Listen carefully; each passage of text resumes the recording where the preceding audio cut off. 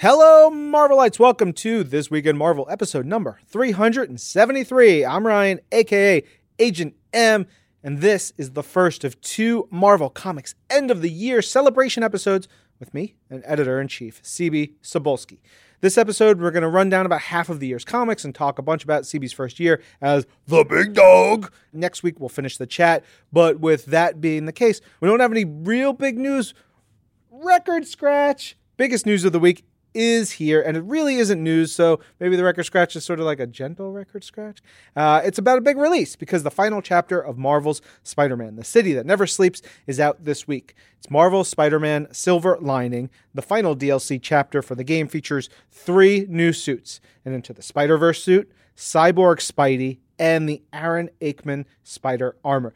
My favorite, maybe of the whole game, is this Cyborg Spidey suit. It's such a deep cut. It is from an early 90s adjectiveless Spider-Man comic. It is actually issue number 21. You can see him wearing it on the cover, part of the Revenge of the Sinister Six arc, which I loved. I reread that story arc over and over and over as a kid. And this big, bombastic Eric Larson art. It was so fun, so cool. I'm going to just give you a little bonus suggestion. Read issue number 17. It's the issue right before Revenge of the Sinister Six.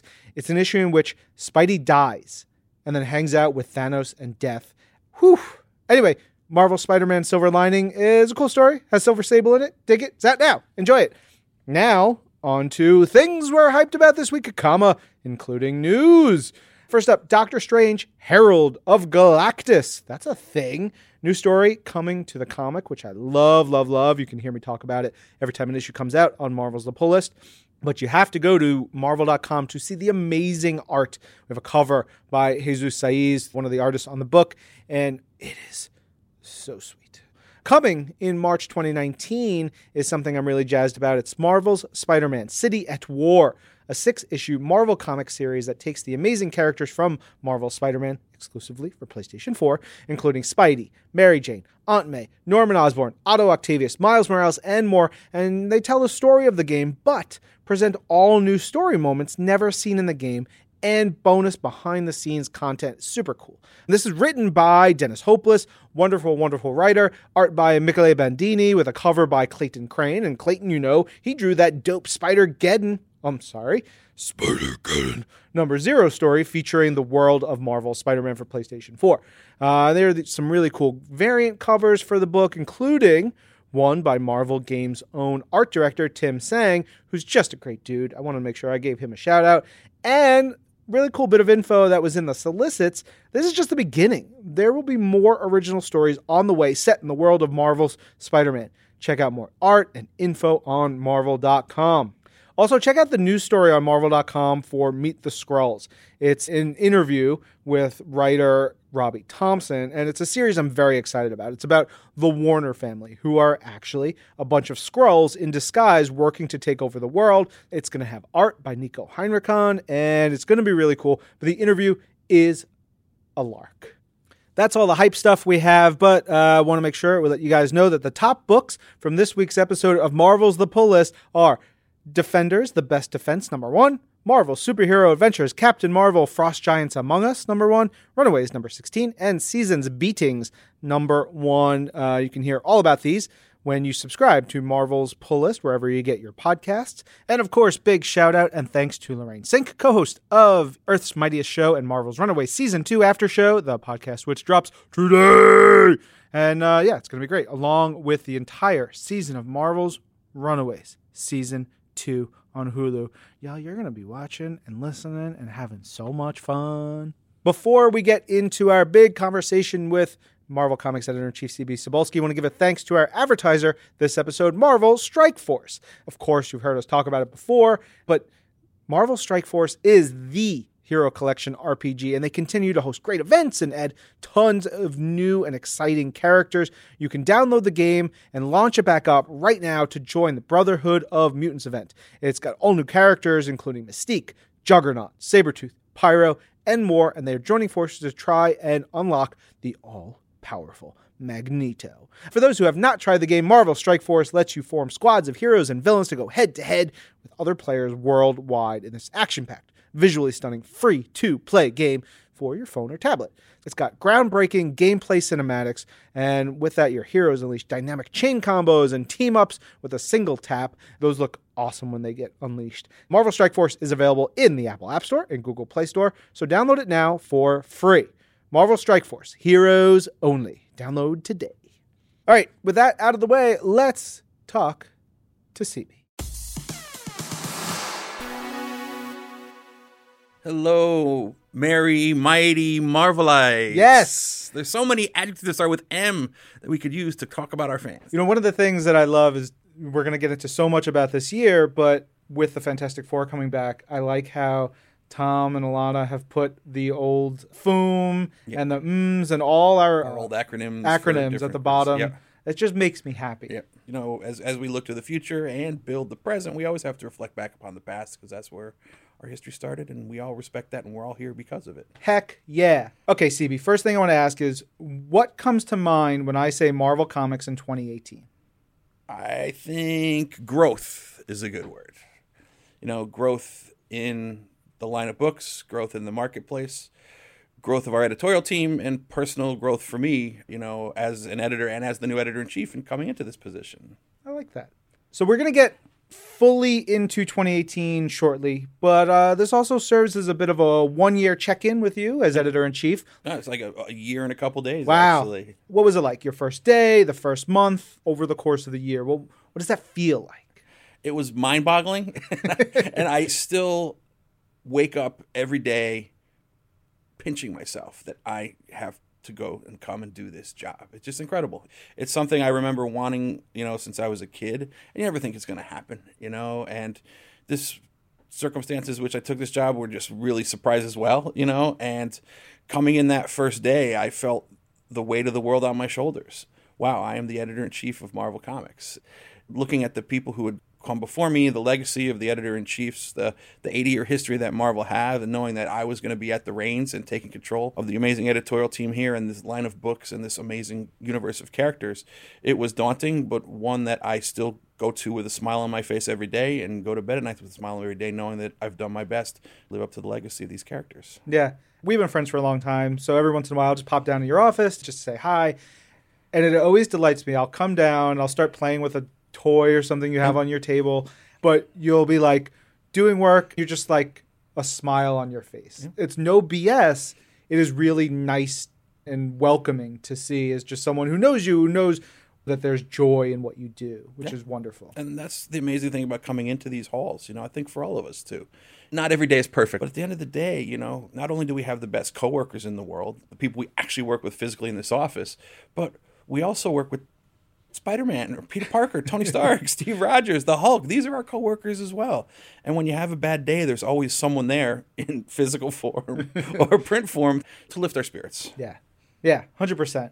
Can you point to your first big book of 2018 that you really felt deeply involved in?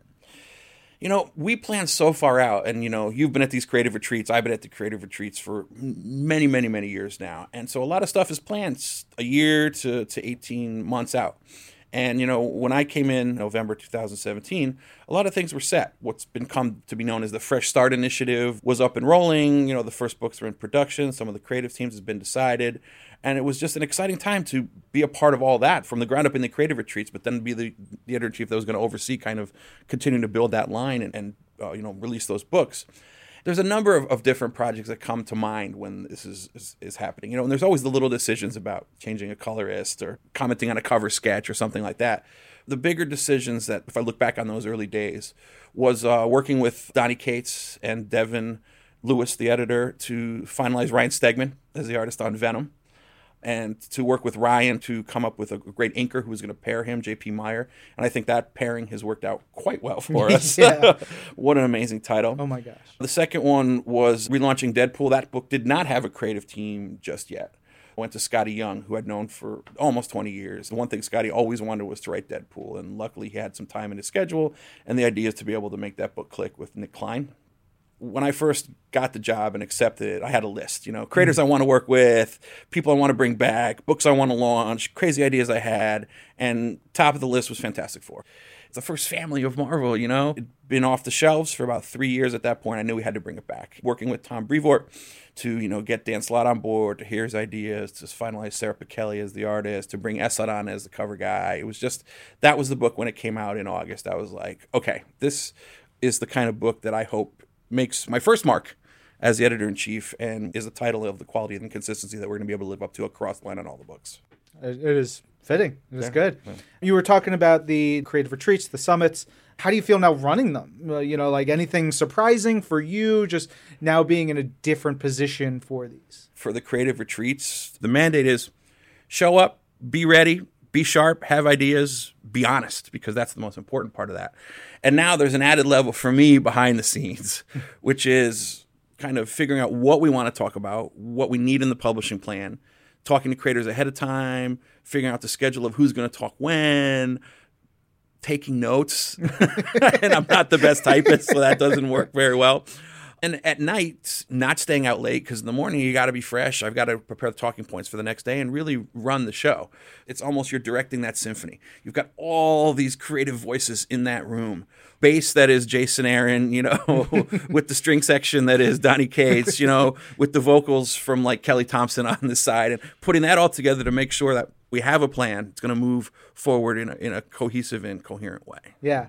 You've done what, 3 now? 3 now, yeah. Mm-hmm. Watching them getting smoother, tighter, just working. Because sometimes we've had experiences where these run crazy long or we get off track, whatever. Good ideas always come out of them. Yep. But like you're finding a way to get them on track and keep everything rolling, which I find can be very difficult. So kudos. Sometimes the harmonious retreats are not the best ones. It's like you want to throw out a couple bombs or have a little conflict or encourage and motivate the creators to question one another, because that's where the best stories come from. You have to kind of have that spark where people are ready to talk against each other and express their own opinions. Even if it's not a popular opinion, it should be out there, because sometimes by bringing up something that people may not like, it sparks other ideas that lead to a better story. Yeah. Obviously, before your editor-in-chief role, you know, you were on the talent management side, you were on the editorial side. How did those parts of your career influence how you approach and what you do as editor-in-chief?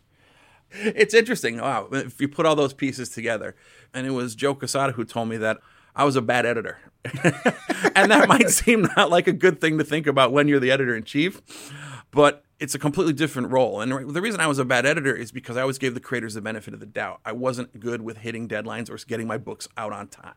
Looking back on my mistakes and my inability to meet deadlines and knowing what I had to do to get things out of my creators in a timely fashion, or giving them too much of the benefit of the doubt, made me realize from a macro level now how to manage the editors to do the exact same thing, but be more timely deadlines, but also give the writers and the artists the benefit of the doubt by creating better scheduling systems, by planning out a little bit more, by figuring out who needs what and what works and what doesn't. The biggest benefit to what I'm doing now, I think, came from my time in talent management, working with Joe Q, working with David Bogart, working with all the editors over the years, and especially with Ricky Purdon recently, our talent manager, because the first day I got here, what are you going to do? Tom Brevoort sent me an email. Okay, boss, you're in the chair. What's the plan? What's the mission statement? And when I walked into that first retreat, people said, what's your vision? I said, I really don't have one, but I have 2 words. It was talent first. If the talent is respected, if the talent feels like this is their home, if you create great collaborations and you put them on projects that they feel that they're comfortable with and want to be working on, then you're going to get the best work out of them and the machine will run that much more smoothly.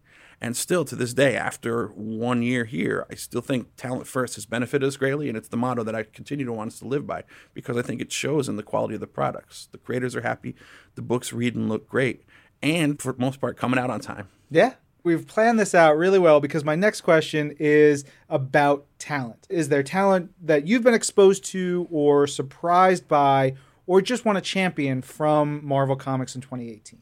Yeah, I was living in Asia for the last 2 years, so most of my exposure has been through reading our books digitally on Comixology, and I wasn't at the foreground of going out with Ricky and working with David Bogart, Dan Eddington, and getting new talent in the door, reviewing their portfolios as much. So for me, getting back in that saddle a little and be able to work more hands-on with the talent management department, figuring out who are the best storytellers, who are the best cover artists, who are the best designers, has been fantastic, because that's what I really love, is kind of building the books from the ground up, starting with training some of the younger talent.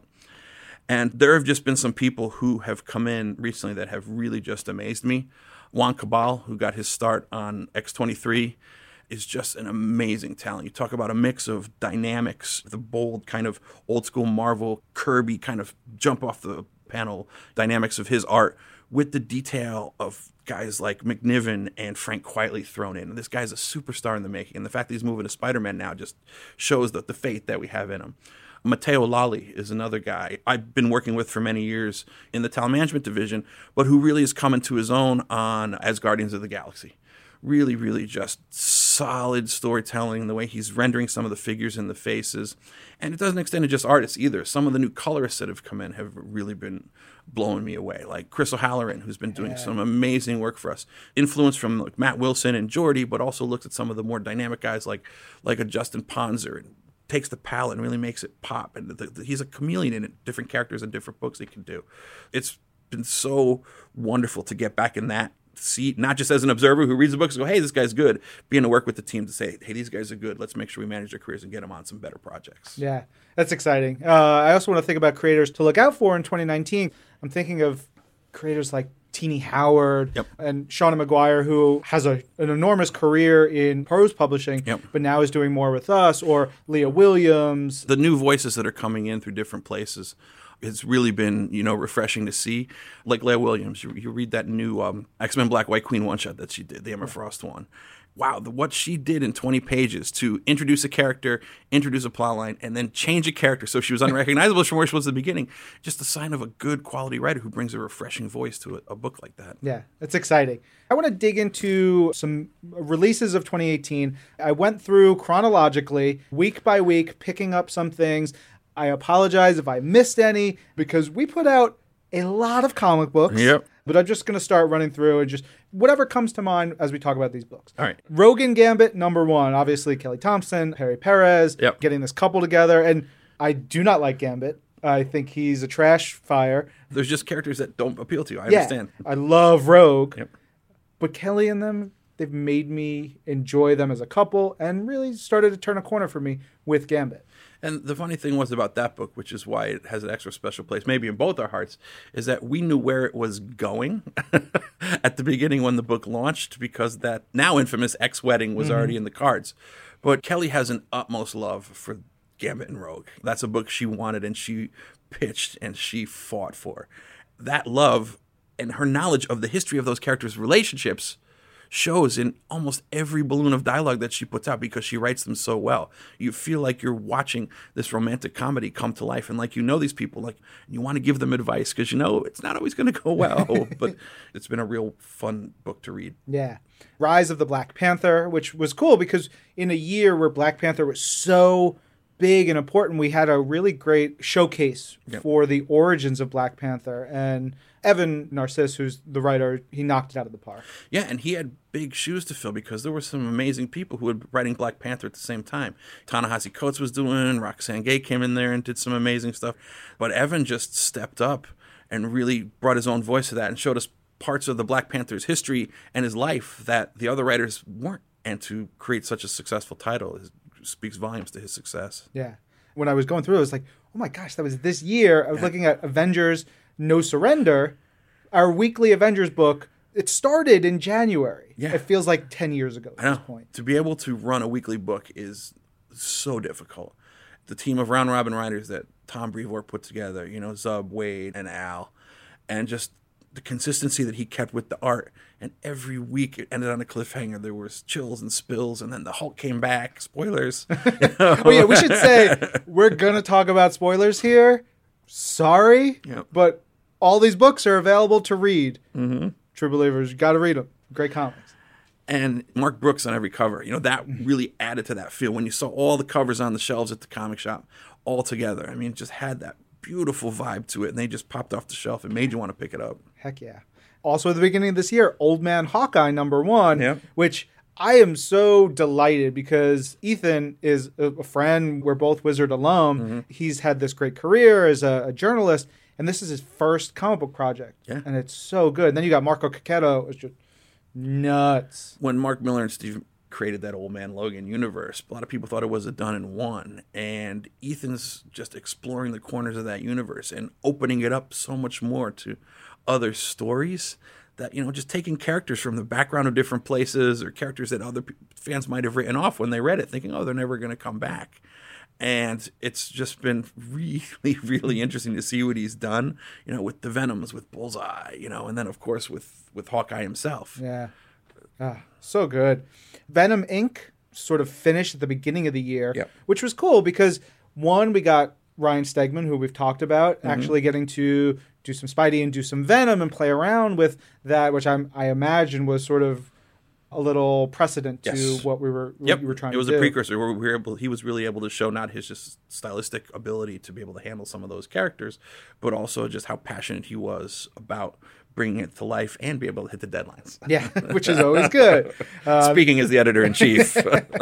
Beginning of this year, we wrapped up Phoenix Resurrection, the return of Jean Grey, which I know you are a longtime huge X-Men fan. X-Men fan, and Rosenberg really, just with the human side of the story, the mutant side of the story, the way that he wove everything from Jean's past back into her return. And people always expected, oh, she's the Phoenix. She's going to come back. But, it was Joe Q who always said, dead is dead unless the writer has a beautiful idea on how to bring her back that makes sense. And Matt's idea made sense. I remember when he pitched that in the retreat. We had a lot of cosmic stuff this year. You mentioned as Guardians of the Galaxy, but was started early on with Infinity Countdown, which setting up the stones and Jerry's mind for cosmic weirdness is so good. Yeah. There were so many great artists on that book. The way that Aaron Cooter really drew, I just love his Drax. And the way he redesigned Groot in almost every issue based on the situations that they were in. I sometimes can't wrap my mind around everything cosmic. It's next to impossible, And Jerry just has this way to boil it down and make it understandable. That's great storytelling. Yeah. Back to Jean, X-Men Red. I'm a big Tom Taylor fan. I love what he did with Laura, and I love this team. And Jean at the forefront is so fun. And, of course, Laura and Gabby and everything. But those covers. Yep. Those covers are so good. Jenny Frisson, Travis Charest. Wow. That was editor Mark Panisha's idea. I just want simple, single character covers, so when the reader looks at it, they know who the character is, and they're just these beautiful painted pieces that make people want to pick up the book. And they did. And then once people opened it, I mean, that story that Tom Taylor was telling was unexpected. But, it wasn't an X-Men book where they're at the mansion and everybody gets together and they fight this different kind of threat every issue. He had it planned out as that entire story from issue 1, where they were going to go. Yeah. I'm excited to see him on Spidey. That's going to be so fun. Can't wait. I know. This year, we said goodbye to a friend of ours at Marvel, Mr. Brian Michael Bendis. Yep. An incredible run, finishing up Defenders, his run on Miles Morales, Spider-Man, Jessica Jones, Iron Man, and just so many of his things. I can't believe that was this year. Yeah. We've walked this path at Marvel together the entire time we've been here. I mean, my first job coming into Marvel as an associate editor was on Ultimate Spider-Man. It was in Ralph Macchio's office on that line. We have such a close relationship, both personally and professionally.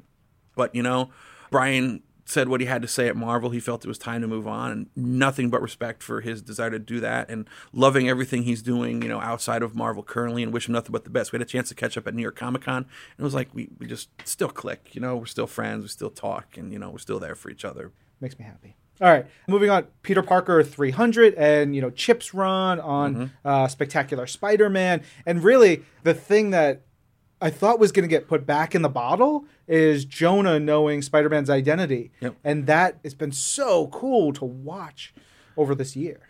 There's always writers who suggest changes to the Marvel Universe that you think, we can't do that. Jonah can't know Spidey's identity, and then we have to ask ourselves the question, why not? And Chip came to us with a great reason why and explained the story and offered how the genie could be put back in the bottle if we needed to. And it was going so well, and it added such depth to their relationship and to the stories of all the people around them. And it's been one of those things like that we were initially bristle at, like, oh no, we can't do that. The old school fan in you says, no, that can never happen. But then when you embrace the idea, you just come to accept it and really encourage it. Yeah. I don't even know how to preface it, but Mighty Thor the death of the mighty Thor. We're going to get into War of the Realms later, but just Jason Aaron on Thor.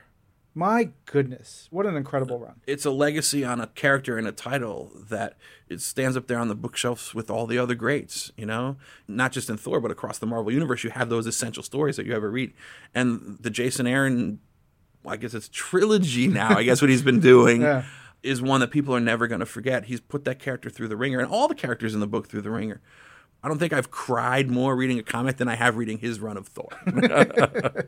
I like that. Also, he made the Mangog, who is a great Kirby design and wonderful, he made him terrifying, which is really cool. Him and Russell and Matt and all his co-creators over the whole course of that story, you know, from Esad, you know, straight through, and what Mike Damunda's doing now, they bring such a visual weight to what they're doing that it just adds to Jason's stories. Totally.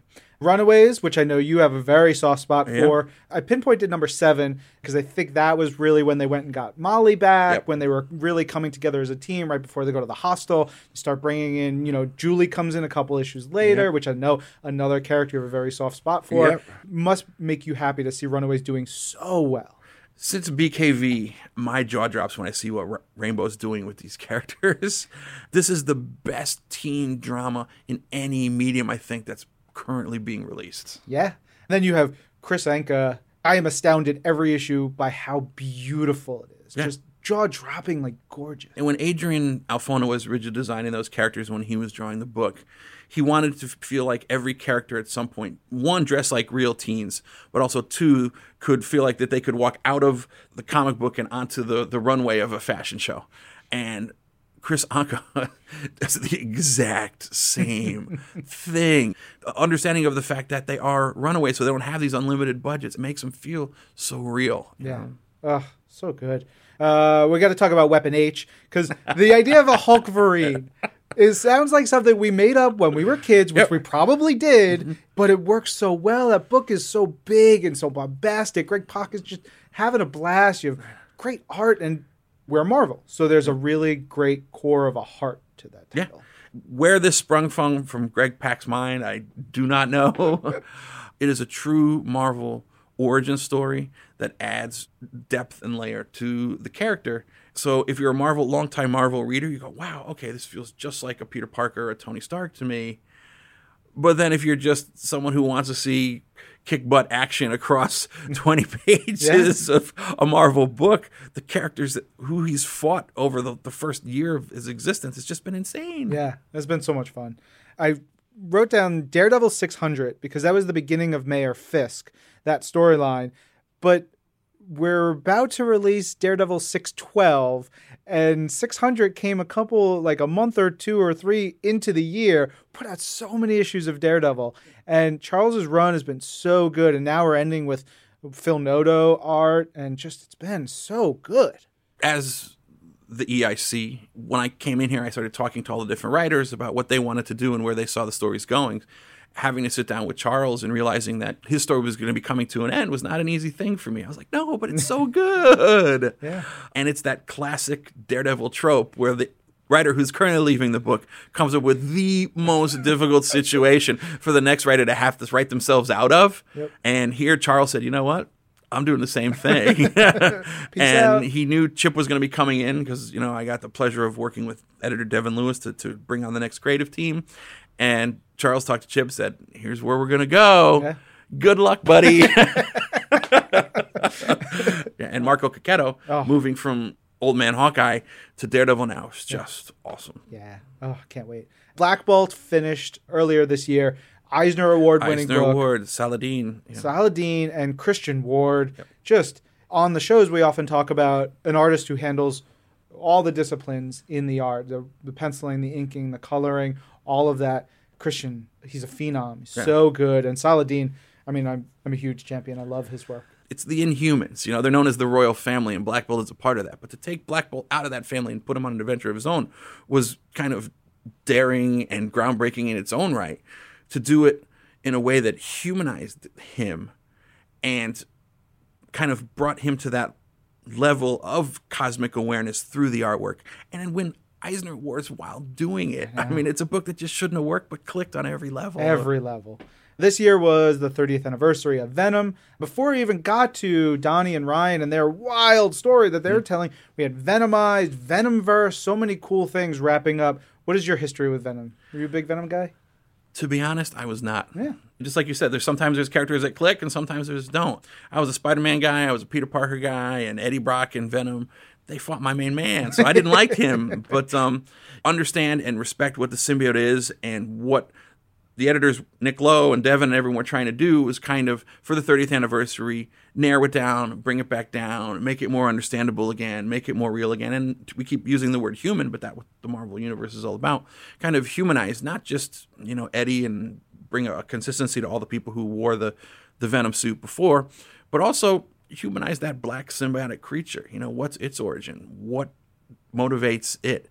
All the stories. There was that plan that was building up through Venomized and everything, Venom First Host even, to what Donnie and Ryan started doing in Venom. So sometimes this stuff really is planned, and we had the plan, and I think it worked out quite well for not just for the characters, but also for the readers. Yeah.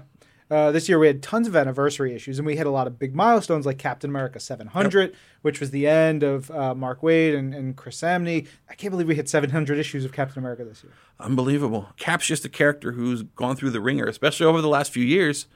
He's not an easy character to write, but, Mark and Chris put him back on that path as he traveled across America and tried to refine himself after Secret Empire. And they did such a great job living up to the America part of his name again, more so than past runs really had, and bring him back to his roots as a man of the people and as a protector of the freedoms that we all enjoy. Yeah. We had Champions 19, which was Jim Zub's first issue, and we're getting a new Champions #1. But Jim is one of those guys that is just like the most excited, the most ready to hype you up and get you reading his books. He's just the guy. And Jim had a big shoes to fill on that book. Yeah. Mark and Umberto were on every single issue consistently before that, so they really set the tone for that book. Jim came in and instantly started creating new characters, instantly turned the world on its head, instantly put the book up in Canada, which was his intention from the beginning. Of course. But yeah, like you said, boundless energy. Jim is one of those guys where when you see him at a show, he doesn't walk to see you, he bounces to see you. And when you got to give him a call, you got to be ready because the energy is going to just pour through the phone. You need an hour of your day to get off the phone with Jim because he's just an idea machine too. It just keeps coming at you. Yeah, I'm really glad Domino #1 started this year. It's really great to have Gail Simone back at Marvel. And for David Baldeón to just have a book that he stretches his legs on, and man, he's great. Yeah. Oh, boy. I've known Gail for a long, long time, and going back to that list of creators that I wanted to work with when, I came back, she was on that list. David Baldeón's one of those guys who's just been bouncing around on different books, showing his worth, and now we've given him that spotlight to shine. Him and Gail have really been working magic on that book. And they've got more coming. Yeah, can't wait. One of my favorite books, and one of the books that really got me back into comics right at the end of my college years was Exiles. Judd Winnick and Mike McCone. Then when you give me Saladin Ahmed and Javier Rodriguez, who pound for pound may be my favorite artist, them doing that at The Return of Blink and these wonderful stories, like, thank you. Thank you and the editorial team, because Exiles is a treat and a delight. Exiles over the years has had so many different incarnations, and some of those best incarnations was when the book was fun. And that's exactly what those guys brought back with those beautiful covers by David Marquez and just the cast of rotating characters that they put in there and the things that they wanted to toss out. Will Moss would come into the office, Sarah Brunstad, the editor, and be like, look, Saladin has these ideas about what they want to do with these characters, and you're probably going to hate it, but don't say anything until I finish the pitch. Then they would pitch. I was like, no, I love it. How could we not do that? It's awesome. And it transcended being just an X book to being a Marvel Universe book, which I think is where that book really should be living. Yeah. So much Wolverine stuff that we haven't even gotten to at this point yet. It starts with Hunt for Wolverine. Yep. We started with a one-shot for limited series. Limited series, yep. It was a great way to eventize bringing back one of our most important characters. I'm just so proud of what all the writers and all the artists contributed in that story, kind of like taking 4 threads and then sewing them into one final strand that led to the drop of The Return of Wolverine. Yeah, it's cool. This year, not just across comics, but in our animation group, we had Marvel Rising, which was fun. The comics were so good. Yeah. So much fun. It was a blast. It was on our shows. It was often a pick of mine because it was just this is the most fun comic, and it brought together this great team. It worked so well. When the talent clicks, you can feel it. Comics is about collaboration. And what Devin Grayson proposed, and then what the writers of the books, Ryan North on Squirrel Girl and G. Willow Wilson on Ms. Marvel, came in and proposed, it made perfect sense in that context. So not only was it an event, but it carried seamlessly through all the books, so it didn't even feel like one. I know. We had Avengers Weekly, but then we relaunched Avengers with number 1, Jason Aaron, Ed McGuinness, David Marquez, Paco Medina. Yeah, Justin Ponzer coloring it. Such a great, fun, big book. There's that one cover I can't get out of my head, which is just the wackiest cover, but it's like those beautiful Marvel covers from when we were younger. Ghost Rider in the car, Robbie, driving, and then like Captain America Thor hanging out the windows in the back. It's like being chased by a Celestial. It's like, what? But, Jason, again, much like Jerry with the big ideas that he brings, Celestials, Eternals, that cosmic side, bringing it down to Earth, reliving the kind of creation of the Marvel Universe and the birth of the superheroes and the 1 million BC Avengers. You read it on paper and you go, oh man, this is insane stuff. How is anybody going to bring this together? But Jason can boil it down in his scripts, and the way that McGuinness, who launched that stuff, was the perfect guy to do that. Yeah. And then the book continuing to what Dave Marquez is doing now with the Namor and the Defenders of the Deep stuff. Just hair stand up on my edge every time I see some of the stuff that happens in that book. Yeah. You mentioned Jerry, and of course we finished Jerry's run on Deadpool. Yep. Scott Koblish and Mike Hawthorne, and I loved Deadpool, but I've never had my heart hurt so much from reading Deadpool than I did with Jerry's run. Yeah, and that last issue. Oh, what a heartbreaker. Speaking of Deadpool, whoever was going to pick up that torch and run with it had a huge responsibility. But before the book relaunched, we also had You Are Deadpool by Al Ewing and Salva Espin, which was a game in and of itself. Yeah. And I was just really blown away and I'm not a really big gamer, but how that book fits so seamlessly, and you could read it one way and then make different choices and go back and read it another way. Yeah, that was a lot of fun. We've talked a bit about Venom, but do you remember when you read the script, Donnie's script for Venom #1? Yeah. Or when you saw those first pages come in from Ryan? What was your reaction? I remember when the first cover came in, and I was like, oh my God, this is going to be awesome. But again, the little birdie in the back of my head saying, but it's Venom. Is it really going to be a story that I can relate to as a reader? Putting aside the editor-in-chief for me. And that's how I approach anything that we do here. I put everything aside and say, as a reader, as a fan, am I going to like this? And will it live up to my expectations of what it should be as a story about these characters? And that first script made me understand Eddie and the symbiote and the new kind of status quo that Ryan wanted to establish in that first script as it carried through the outline, which I had also read. The pieces all came together. Yeah, that's so good. Black Panther had a new #1. And Yep. of everything that Ta-Nehisi and all the artists worked on, building Wakanda and all the stories they're telling, just completely going in a different direction with the intergalactic empire of Wakanda. So cool. And I remember being in the retreats, hearing Ta-Nehisi say, okay, so it's going to be this. And you're just like, what? Yeah. It goes to show you that what Marvel is not just about superheroes. As long as you could take something and put our characters into that situation, you can tell a story about anything. And here, Ta-Nehisi's telling the best sci-fi story possible with the Black Panther, with Shuri, with all those wonderful characters from Wakanda that have now been thrown into space in this crazy status quo that it's like, where are they going? I don't even know at the end. But I'm along for the ride. Heck yeah. We talked a bit about All New Wolverine, Tom Taylor, and Juan and the crew there. But that Old Woman Laura arc was so good. And then X-23 #1, and you talk about someone have to pick up the reins after a really great run, and Mariko just nailing it. Yeah, and I've loved stories that go into the future and give you a hint, then bring you back and leave you guessing, which is what he did with the Old Man Laura arc. And then the Cuckoos. I mean, who doesn't love the Cuckoos? Yeah. And the way that Mariko's taken them and kind of changed the status quo. Just love what they did. And their interactions with Laura and Gabby have been hilarious. Yeah. one of the biggest milestones of the year, Amazing Spider-Man number 800 and then 801, the end of Dan Slott's time on Spider-Man, 10 years being part of that group, Red Goblin, Death of Flash, just tremendous. Yeah, all the creative partners that Dan has had along for the ride become legends in their own right, and the impact that they've had on that book and the stories that Dan had told. Yeah. And that final issue with just Umberto and Stewart, I mean, my God, two consummate storytellers. Each has a unique style, but the way that Dan was able to weave those tales together in the end of his run to bring to life not just Spider-Man and not just Peter, but every aspect of the 10 years that he's been building. How do you keep that in your head and do it in a way that left everybody just emotionally drained because of the physicality of the battles that Peter went through and the emotionality. Emotionality, is that even a word? Yeah, let's say it is. Of the personal nature of all those relationships. Yeah.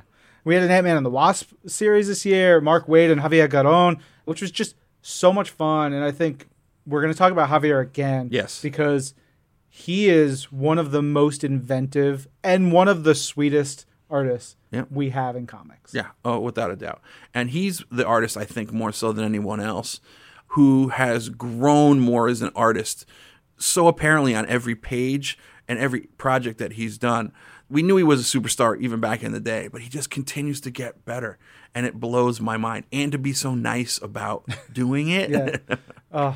What a sweetheart. Another huge number one, Immortal Hulk, which has blown me away. I was reading the most recent issue, and you know my wife, and I was like, oh my God. I put it down, and she's like, what is it? What book is it? Immortal Hulk. And she's like, I've not read it. I was like, yeah, I haven't put it in your stack yet because you like to read them at once, and it's just such as it builds and builds and builds. Yeah. It's up there with Jason stuff as my favorite month-to-month book, just every issue. It's funny that you associate that with Jason because sometimes there's those writers where you read their story and you just like, you get a little bit scared because you don't know what's going on in their head. And Jason is one of those guys. Yeah. Al's always comes off and he's the big idea guy and kind of, really fun with a lot of his stories.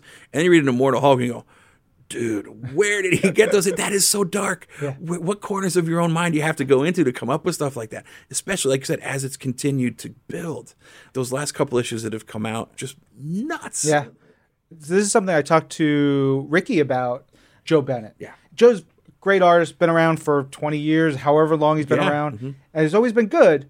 This year, he's operating on a different level from almost anyone else, far from anything I've ever seen before. Yep. He is absolutely incredible. Yeah, the choices that he's making from a horror angle and playing with the contrast of the blacks and the whites in his inks, and then the way that the colorist is going over and really creating that mood just continues to add to it. And again, it goes to just like the writer is pushing the penciler who's pushing the colorist, and that team is putting out one of the best books, I think, pound for pound, that we're putting out right now. Agreed. Great book is Deadpool, number one, relaunched with Scotty, Nick Klein, and Scott Hepburn. One of those guys that he comes in, he nails a book. There's the sad Deadpool issue that came out like a couple weeks ago. Yep. Mm-hmm. And just the way Deadpool's shoulder slumped, the way he drew his mask, him and Scotty working together is magic to me.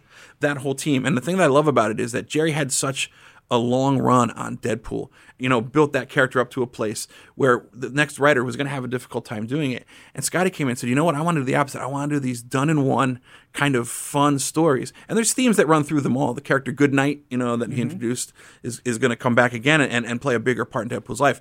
But he's telling this tale where, rather than the to be continues and the very obvious threads that are connecting all the issues, he's doing these done-in-ones that are all slightly building towards this amazing story that he has to tell. Yeah.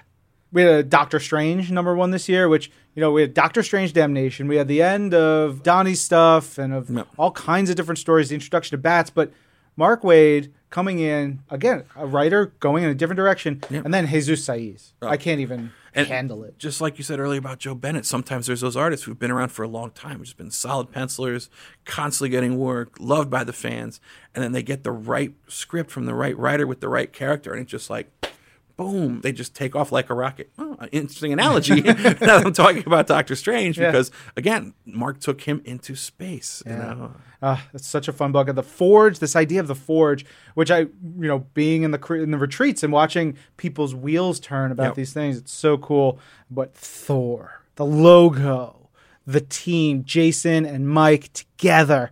Everything about it is so exciting. Yep. So good. It was another one of our big quote-unquote fresh start initiatives to really kind of bring Thor back, but in a different way from if we've seen him before, the great arcs that Jason had done previously. And then here you got, it's more of a team-up book in many different ways. Even though the logo says Thor and it's heavy metal, he's lost his hammer. And to supplement Mjolnir, he's had to put together a team, and he's got Loki, he's got Thori, who's become quite a popular character, Thori. and a rotating cast of different people that are coming in and out of his life, including Hela in certain examples. And it's just that painted artwork. I mean, Mike Del Mundo, another one of our young guns, really making that jump from cover artist to some of the wonderful stuff he did on Elektra to now mainstream Marvel book that people are just blown away by everything that he's doing on a monthly basis too. I know. He's a magician. Yes, he really is. One of the things that strikes me about Jason is, yes, he is writing these big, sweeping epics. Yes, they're violent and intense or dramatic and devastating. They're also hilarious. Yep. Mm-hmm. He has got such a talent for comedy, and Mike is such a great person to deliver that in those issues. So just the wedding issue with the twist and with the Enchantress coming in, and Mike's really one of the guys who could draw anything. The thing I loved about that one too is I want to do a book about monster trucks. So he created a monster truck that was like a truck with parts of monsters. Oh, so fun. After that, there's all the X-Men wedding stuff that starts popping up with the special, and then we had the issues in X-Men Gold. And Are we going to spoil it? I mean, again, reminder, listeners, this has all happened. You can read this on Marvel Unlimited or on your Marvel app or at your local comic shop. And this is another one that's been percolating for so long. I mean, Cullen and Mark Guggenheim, who've been writing Gold and Blue from the beginning, 3-year runs, great stuff. And the way they came in and played ball with the idea that we throw out there, Kitty and Colossus are getting married, but are they? And the secrets we had to keep on those books, from the covers, how we really didn't even let, a lot of just the people inside know what was happening, because we tried to keep it as quiet as possible. And it really almost paid off right until the end when we knew it was going to break. We chose to be the ones to break the news a little bit early, and people, for better or worse, went ballistic. But there was a wedding. There was a wedding, exactly. There was some payoff. Yep. There's a great story in that with Rogue and Gambit and getting that book out of it. That is a payoff that's not quite as long, but has been going on for 20 years now, 20 plus years. Yeah, and this is another one of those ideas that came out of what we were talking about earlier, of encouraging creators to speak out at the retreats, because pulling back the curtain here for fans, something that happened in 2018, Kitty and Colossus were supposed to get married. That was the plan. We were in the room, we were talking about it, and we were moving on to the next topic, and it was Donnie Cates who said, guys, wait, what if? And he's the one who threw it out there, and we percolated on a while, and then we ran it by Mark Guggenheim. He's like, that would be absolutely amazing, but can we keep it secret? And we worked all the magic based on what idea worked. Creator just threw something out secondhand at a retreat. It changed the course of the X-Men publishing plan for 6, 7, 8 months at that point. And we'll be revisiting that wedding very soon. Ooh. 2019. Spoilers, something coming up. There was a secret in that issue that we have never revealed. I don't even know this. This is good. I love not knowing things. Mm-hmm. Up next, another big #1, Dan Slott. He finishes Silver Surfer. He finishes Spider-Man. And he goes off to pasture. No.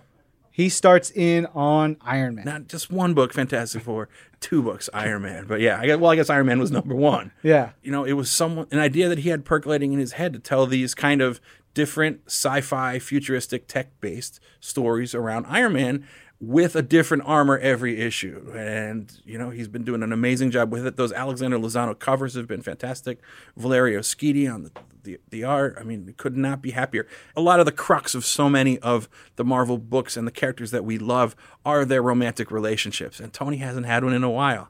And Dan's like, I'm going to throw the kitchen sink at Tony and his love life. Janet Van Dyne, who would have saw that coming? There's a lot of love triangles still to be developing there. Oh, looking forward to that. I wasn't familiar with Alex Lozano's work until this year, I think.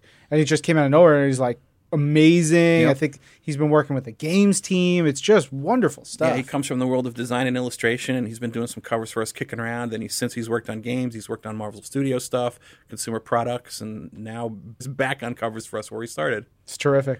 I put in here Multiple Man #1 because I know you're an X-Men guy, and this is the wildest Jamie story I think I've ever read. Yep. Matt Rosenberg, Andy McDonald, and it is just I try to wrap my mind around it. It's a 5-issue miniseries that started, but I think the title of the trade paperback that we're putting out says it all. It will all make sense in the end. That is the name of the trade paperback. And you read it. That really is what the story is. Oh, I love that. And it's wonderful to see Andy McDonald, who's such a talented detail penciler, back here at Marvel. And what him and Matt came up with, all those different versions of Madrox, be it Doctor Strange or Cable or Wolverine. And it sounds weird now, listeners, but if you read it, it will all make sense. Yeah, and now as one complete story, it's always nice to have. Yeah. Next book is one that I remember you and I were talking, and you were just like, I had just read the script to this, and it was so good. Sentry #1 came out early this summer. Jeff Lemire, Kim Jacinto, then Josh Cassara comes on. Yep. For me, I was like, okay, this is good. And then the last 2 issues, I was like, it cranked. Crisps back, yeah. Oh, yeah. It's a book that I'm still really immensely proud of the team and everything they put into it. I wasn't a big Sentry fan at all, to be honest with you. But that really made me feel for the character, not just for the Sentry, but also for the Void. Some of the concepts that he introduced in there were really great. And Josh and Kim tag teaming on the art. None of us like splitting art on books, but life gets in the way sometimes, and artists are there to support each other, and the editors are there for support. And Kim had some troubles he had to take care of, and Josh said, of course, I'm going to step up, help my artistic brother, put out the book that we're all going to be proud of, and they really put together a great package that felt really seamless visually. Yeah, and it has me charged for whenever we see the Sentry next, and whatever we see as the Sentry now. Really cool stuff. All right, we've got Astonishing X-Men, which I wanted to talk about because Charles Soule was doing this cool story, long, it was like 12 issues, different artist every issue, which is a really neat prospect. And then it transitions over to Matt Rosenberg with Greg Land, which is just so fun. When we talk to our artists, you ask them always, what do you want to draw? What do you want to draw? And of course, so many people say, someday I want to draw the X-Men. And there's only a limited number of X-Men books. So what we were trying to accomplish with Astonishing X-Men was, let's do these series of one-shots in a connecting story, but artistic style different to each one, that Charles will write to the strengths of each of the artists and kind of twist it all together over the first 12 issues of his arc. The return of Professor Xavier. Spoilers.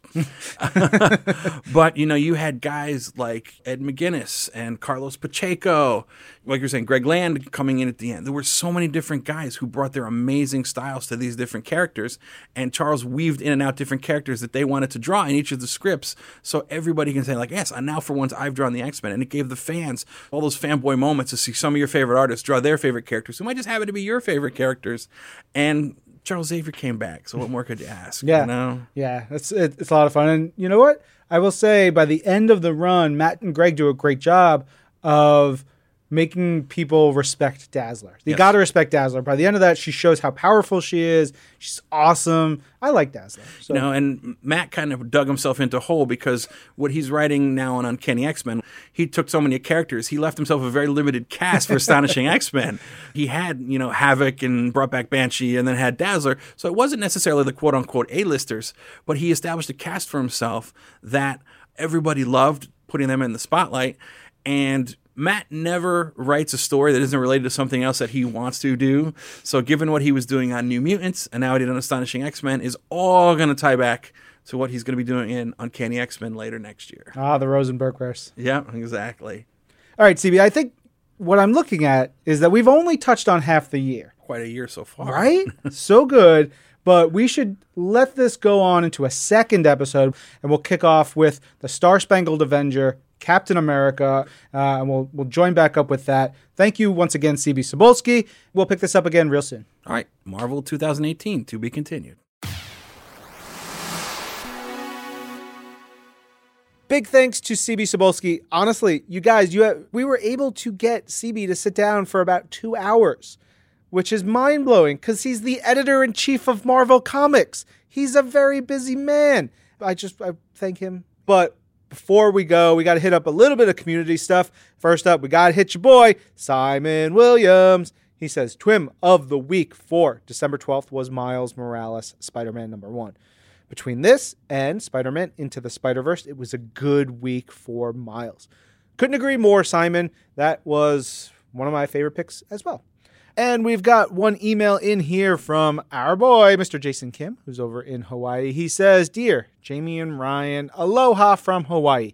I just want to wish you guys, your families, and the listeners a Merry Christmas, a Mele Kaliki Maka, and a Happy New Year. Oh man, Jason, I can't pronounce the rest of this. I would be embarrassed to try. Jason, you're the best, but I will not butcher the language here. And he says, and mahalo for all your hard work doing the podcast, live streaming, conventions, all that stuff, all of it from this past year. Tech Lord, Lex Pendragon, so he's following up on a conversation we had last week. We were talking about warped characters in light of Infinity Wars and Infinity Warps. And he says, spinning off of Agent M's Thankpin, I was tempted to put Kingpin with Reed Richards for Mr. Wilson.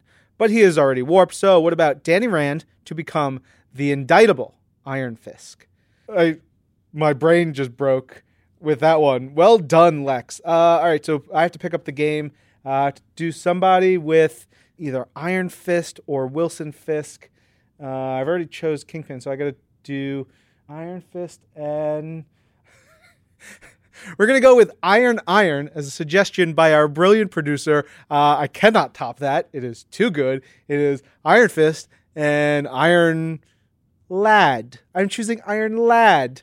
Not just Iron Man, but Iron Lad. So you're going to have to come up with something based off of that, Tech Lord. And finally, Karis Pollard says, an utter surprise for her This Week in Marvel of the week. We only started reading Black Order because Nova turns up in issue 3, but we love it and the deep look into the Order's heads. Thank you for the unexpected awesome. You are welcome, as always, Karis. I am so glad you like that book. It is so good and weird and fun. It is an utter delight, as was putting this episode together. Remember, next week we have one more end-of-the-year podcast with Mr. C.B. Cebulski. So stick around. We'll be back with that next week. I'm Ryan, and this is Marvel, Your Universe.